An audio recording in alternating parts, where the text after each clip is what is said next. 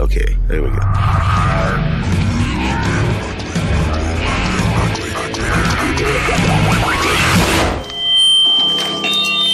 Whoa, feedback.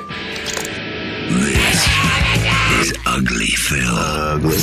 What are you waiting for? The Rubber Room. Do it! Triple M.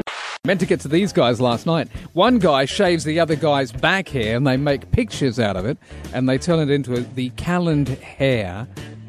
One back hair for every month of the year. Proceeds go to charity. So I got Tyler the artist on one line and Mike the human guinea pig on the other. That's the first time I've heard that one, man. Well, you can have that and perhaps even turn it into a design. In fact, Tyler could do that in a I sec. appreciate that. Yeah, oh yeah. I'm going to get a wheel tonight and start running in it. So you've got a very hairy back. I said, hey, Tyler, I need an American flag shaved into my back because my birthday's on the 4th of July and we're going camping. So he came over and he shaved my back. So, Tyler, you are the back hair artist, or as we like to call you from now on, the king of back hair. How many backs do you do on a daily basis? The only back I've ever touched, let's be clear, is Mike's. Talk to me about the principle of shaving Mike's back. It takes a case of beer first, and then we need your typical everyday shavers, and then we just go to town. Come up with a design, figure out what design we're going to do for the month, then we just draw it on his back until we get it in the right spots, because sometimes Mike has some spots that are a little bit weaker than others, and so we have to manipulate it a little bit. So we shift it to the left or to the right, preferably next to his shanks. I feel like I'm listening to a Pointer Sisters behind song. his shoulders. Come up with whatever comes out. All right, so there's a calendar, or if you like, a calendar hair. Proceeds benefit a charity, which is brilliant, because, I mean, you've got to justify this in the name of the Lord. It's available for $20. Tell me about some of the designs that you've got there, Mike. Well, my favorite is a weighing a minge hair. It's December. Yes. You know, it's bringing it in. Another couple of my favorites, of course, a Maharica, the beautiful, which is the American flag for our Independence Day, you know, and the Mahariachi band. Because you got to have a Mahariachi guy playing guitar. Tell everybody what you have in October. Well, in October, it's the Grim Reaper. Hey, listen, if you ever get lazy, Tyler, just don't do anything. Let it grow, and then you can go, oh, it's a tribute to AC/DC Back in Black. If you're cool with it, Mike, maybe I can send Tyler a photo of my face, and I'm bald, so it's going to work quite well. Maybe you could do an ugly Phil on your back. This back here is for hire, my friend. Brilliant. Tyler, get ready to do my face on his back. It's going to take 4 months, dude. In the meantime, calendar hair available for $20 if people want to find it. I'll give them the website details in just a sec. Mike, it's great to talk to you, the guinea pig, but truly from a Renaissance art point of view, Tyler, I take my shirt off for you. Hey, John. How are you, man? Good, buddy. What's happening? I was just wondering if you got my video of my lorikeet playing harmonica on your Facebook page yet. Lorikeet playing harmonica on the Facebook page. Have we seen that yet, Sammy X? Look at it right now. She's looking for it right now, John. And my lorikeet bro wants to hear SOB by Nathaniel Rateliff and Night Sweats, bro. Does it say, get me a drink, you son of a bitch? No, it just says, piss off, I want a cracker. Hello, Tez. Hello, Fugly, PH Doctorate DJ. As you know, I have a doctorate in gynecology. Not that much experience, but I'll have a look at it for you.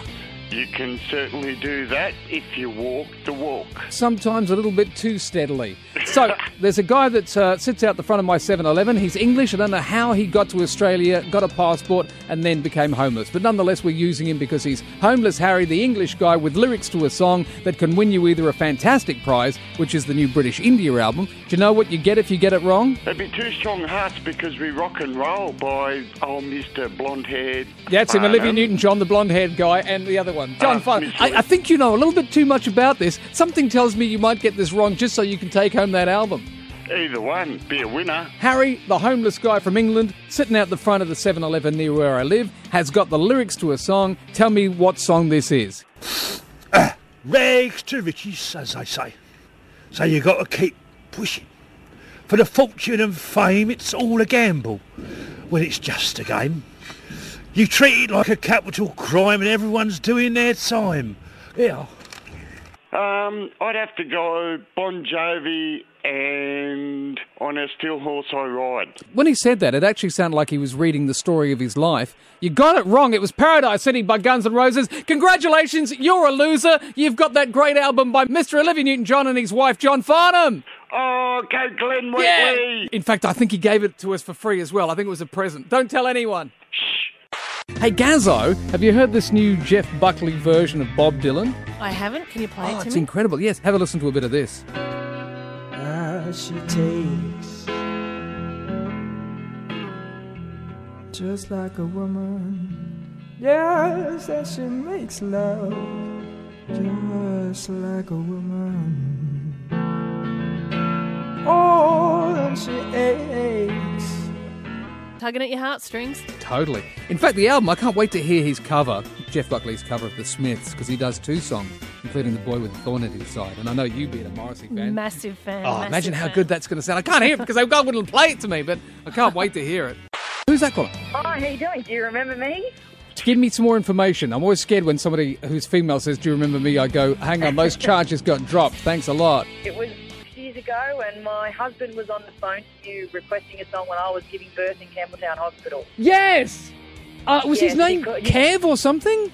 No, Sean was my husband's name. Right, okay. No, don't tell me more because I do know. You were giving birth, he rang up, he wanted Motley Crue, Kickstart My Heart. The nurses were in there. They were telling him off because he was ringing me while you'd been talking to you. Exactly. You'd been in there. You were in the background going, ah!